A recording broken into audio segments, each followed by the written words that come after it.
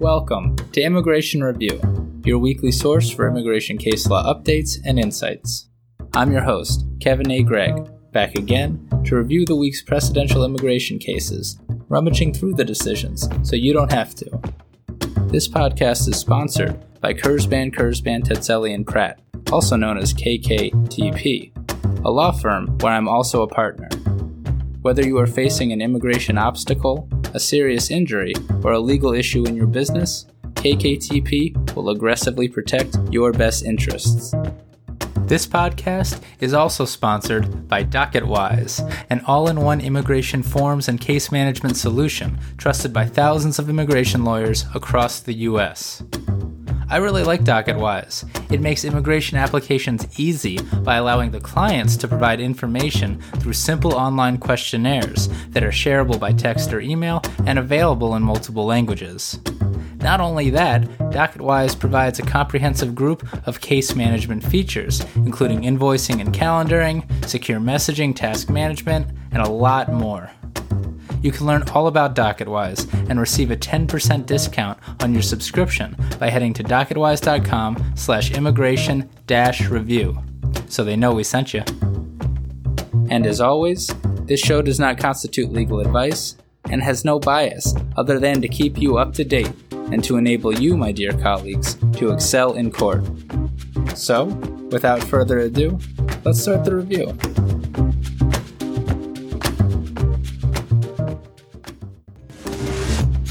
Only 2 cases this week, but they're both really interesting, so we're going to take deep dives into both of them. I myself had a bit of a crazy week, flying to and from Miami for a bond hearing because immigration detention has never stopped during the pandemic. And in this spirit, the Ninth Circuit upheld an injunction this week issued in the ever-active Flores litigation out of the Central District of California that, quote, precludes the Department of Homeland Security from detaining certain minors in hotels for more than a few days in the process of expelling them from the United States, end quote. What a sentence, and how unfortunate that an injunction is needed to prevent it. But it is. Now, on to the first case. First this week is Matter of Voss, published by the Board of Immigration Appeals. And in a pretty extraordinary decision, the BIA has reversed an IJ's removal order and terminated removal proceedings. The case involves the sort of rationale and wonky immigration analysis that Ira Kurzban and certain judicial mentors of mine simply love. Here's what's up. Miss Voss became a lawful permanent resident, or LPR, in 1988, but never naturalized to U.S. citizenship. In 2013, she was convicted of various drug offenses, which made her removable under Section 237 of the INA, and also made her inadmissible under INA Section 212A2AI for being a non-citizen convicted of violating a law relating to a controlled substance. But, and this is very important, DHS did not charge Ms. Voss as removable under INA Section 237A2BI for having been convicted of a law relating to a controlled substance. That's a bit confusing, I know, so let me take a step back. The INA, or immigration laws, are generally split into 2 sections that make a non-citizen removable, Section 237 and Section 212. For non-citizens who have been admitted into the United States, either as LPRs or non-immigrants, or who have already adjusted to LPR status inside the United States, those non-citizens can only be removed under Section 237. And the charges at 237 are, think aggravated felonies, convictions for 2 or more CIMTs, those kinds of charges. But for non-citizens who have come to the United States unlawfully, Section 212 applies. Section 212 also applies if the non-citizen is outside the U.S. trying to come in through consular processing with the Department of State. And Section 212 also applies, and this is important here, if the non-citizen is in the United States already and is trying to adjust to LPR status, or is applying for other forms of immigration relief. In such circumstances, the immigration statutes make clear that a non-citizen is ineligible to adjust to LPR status or to obtain other forms of immigration relief such as cancellation removal, if the non-citizen is inadmissible under any portion or a sub-portion of Section 212, depending on the immigration relief. So back to Ms. Vos, and I'll repeat it again in light of that legal background. She was a lawful permanent resident, so DHS must have alleged that she was removable under some provision of Section 237. I'm not sure which provision DHS alleged because this BIA decision does not say. But we know that DHS did not charge Ms. Vos as removable under Section 237A2BI for having been convicted of a law relating to a controlled substance. DHS did, however, allege that she was inadmissible under Section 212A2AI for having been convicted of a law relating to a controlled substance. And the IJ appears to have agreed that Ms. Vos was also inadmissible under this provision. This is important because this provision of inadmissibility, 212A2AI, bars Ms. Vos from certain forms of immigration relief, but it does not bar her from receiving cancellation of removal for LPRs under Section 240AA. Ms. Vos applied for LPR cancellation and received it from the immigration judge in 2014, thereby returning her to LPR status. Just as an aside for newer practitioners taking notes, LPR cancellation under Section 240AA is different from non-LPR cancellation under 240AB because, among other differences, including the statute and the fact that LPR cancellation requires that the applicant first be an LPR, LPR cancellation is much easier to obtain because it does not require a showing of hardship to a U.S. citizen or LPR family member. Okay, so Ms. Vos navigates the immigration law maze that I just explained. But then in 2019, Ms. Vos was convicted of Louisiana bank fraud. Not great, Ms. Vos. DHS alleged that her new conviction made her removable under Section 237 because now she had been convicted of more than one CIMT, and additionally, her Louisiana bank fraud conviction was an aggravated felony. But the immigration judge disagreed and held that the bank fraud conviction was neither a CIMT nor an aggravated felony that made her removable.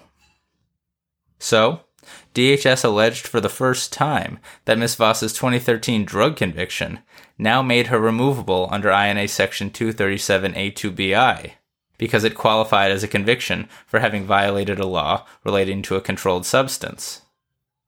Honestly, DHS probably should have made this allegation in the first removal proceedings in 2014.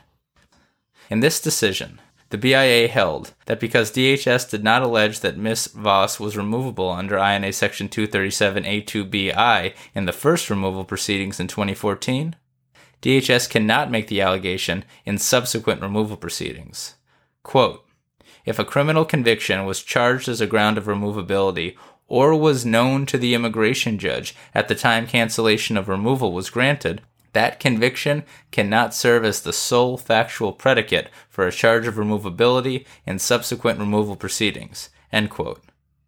And I'll say it right now, I see no reason why this holding wouldn't also extend to non-LPR cancellation under INA Section 240AB, or even other forms of relief. But we'll see.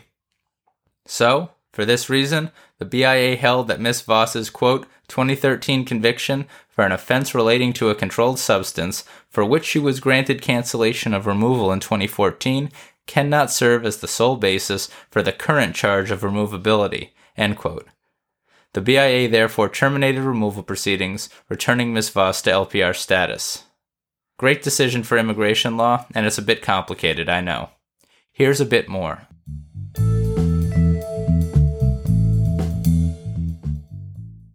As many listeners know, I've sometimes been harsh on the BIA, from the safety of my microphone, and have noted that like 90% of their decisions in the last 3.5 years have been adverse to non-citizens.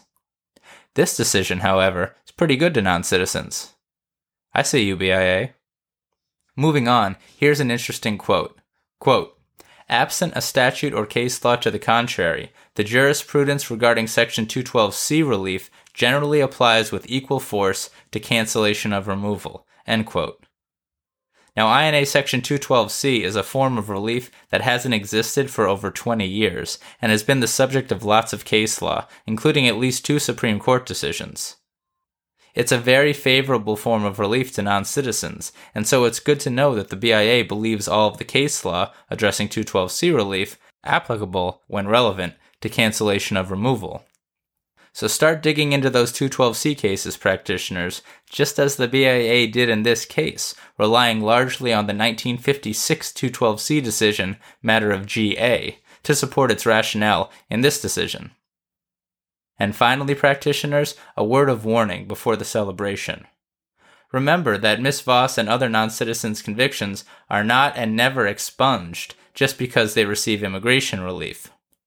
So, for example, assuming her drug conviction is a CIMT, if she gets convicted of another CIMT in the future, Ms. Vos can likely be deemed removable under Section 237 as an LPR who has been convicted of 2 or more CIMTs.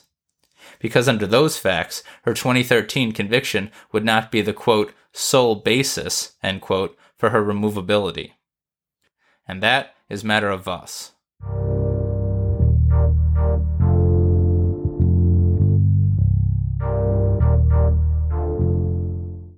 Next is Jimenez Aguilar v. Barr, published by the 7th Circuit on October 6, 2020. This is a case about a not-so-often-cited-to regulation, and an immigration judge's duty to warn about potential eligibility for asylum and torture convention protection. Mr. Jimenez Aguilar came to the United States from Honduras without authorization as a child many years ago.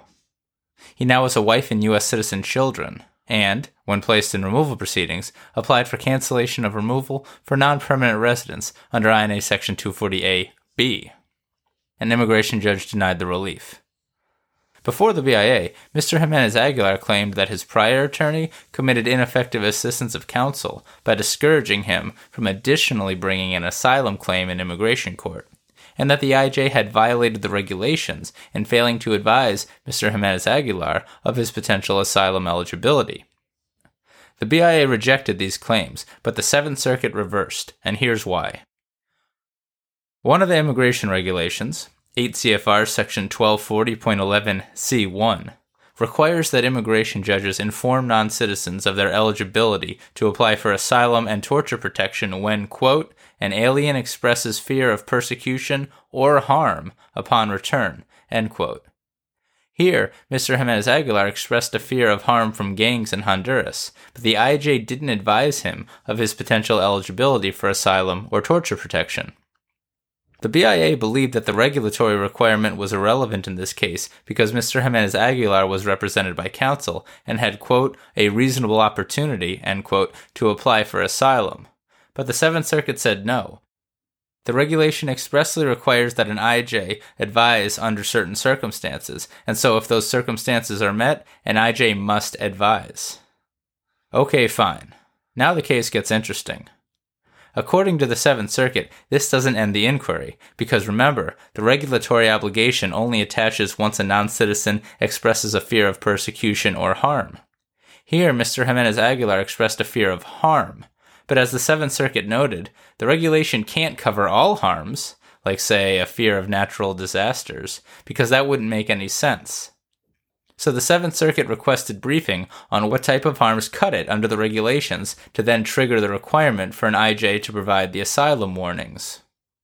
Following briefing, the 7th Circuit held that, quote, harm for the purposes of the regulation must mean the sort of physical or mental distress that could render one eligible for asylum or withholding of removal, or that could support asylum or torture protection if elaborated in response to a warning, end quote. Emphasis in the original. The 7th Circuit expressly, quote, rejected the government's contention that an alien's eligibility must be apparent in order to trigger the IJ's duty to notify, end quote. And this standard for the regulation and this definition of harm aligns with decisions out of the 9th and 5th Circuits. So turning back to this case, the 7th Circuit held that Mr. Jimenez Aguilar's fear of gang violence in Honduras on account of his relationship to his mother triggered the immigration judge's duty to inform Mr. Jimenez Aguilar about the possibility of applying for asylum and torture convention protection. But a word of warning. Be specific with your fears, practitioners, because the 7th Circuit stated that if Mr. Jimenez Aguilar had merely expressed a fear of, quote, generalized violence, end quote, he would not have triggered the regulatory warning requirement. So, Mr. Jimenez Aguilar won his petition and will now likely have the opportunity to apply for further relief and protection before an immigration judge. So congratulations, Mr. Jimenez Aguilar. Here's a bit on prejudice and some nerdy administrative law observations.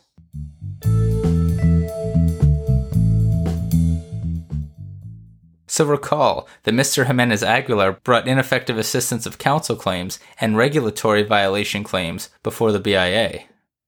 To succeed on both, a showing that the non-citizen suffered prejudice is usually required.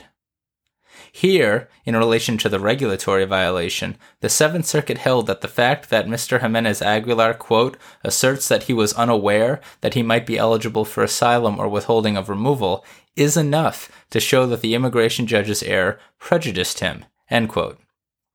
The Seventh Circuit's holding here that prejudice can be shown where an immigration judge makes an omission or an error that thereby makes the non-citizen unaware of immigration options seems to me to be a favorable prejudice standard, and would not appear limited merely to regulatory violations by IJs.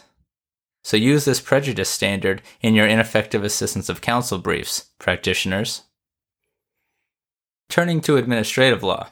As the Seventh Circuit notes, in its supplemental briefing, OIL did not argue that the Seventh Circuit must defer to the BIA's definition of the word harm, as used in the regulation.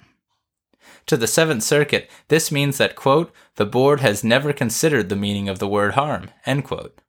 So practitioners, follow your circuit law on the definition of the word harm, and don't let OIL or DHS argue otherwise if this issue comes up in the future.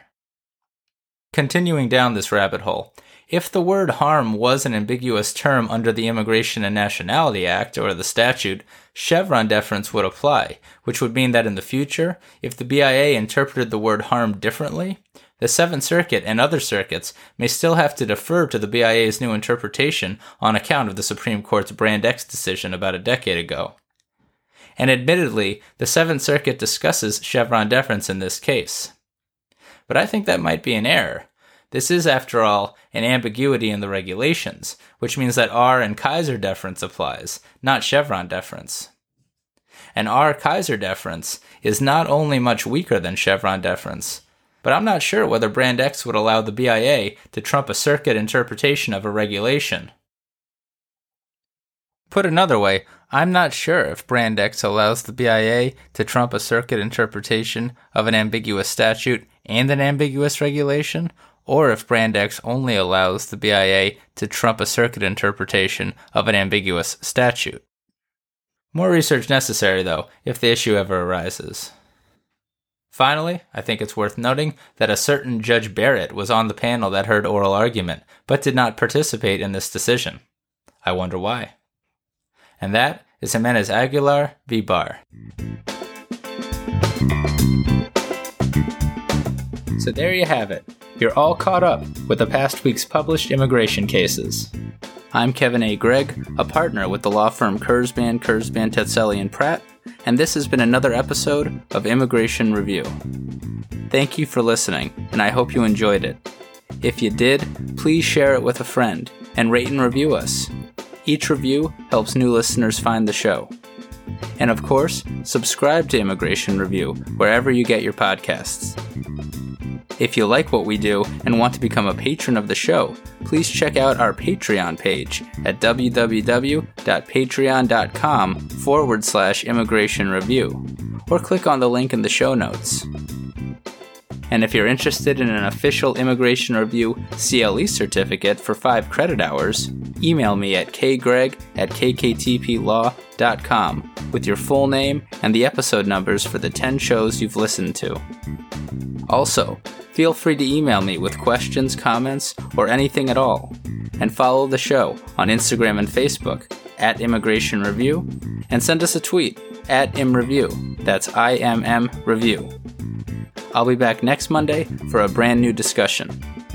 Until then, I'm Kevin A. Gregg, bringing you the Immigration Review.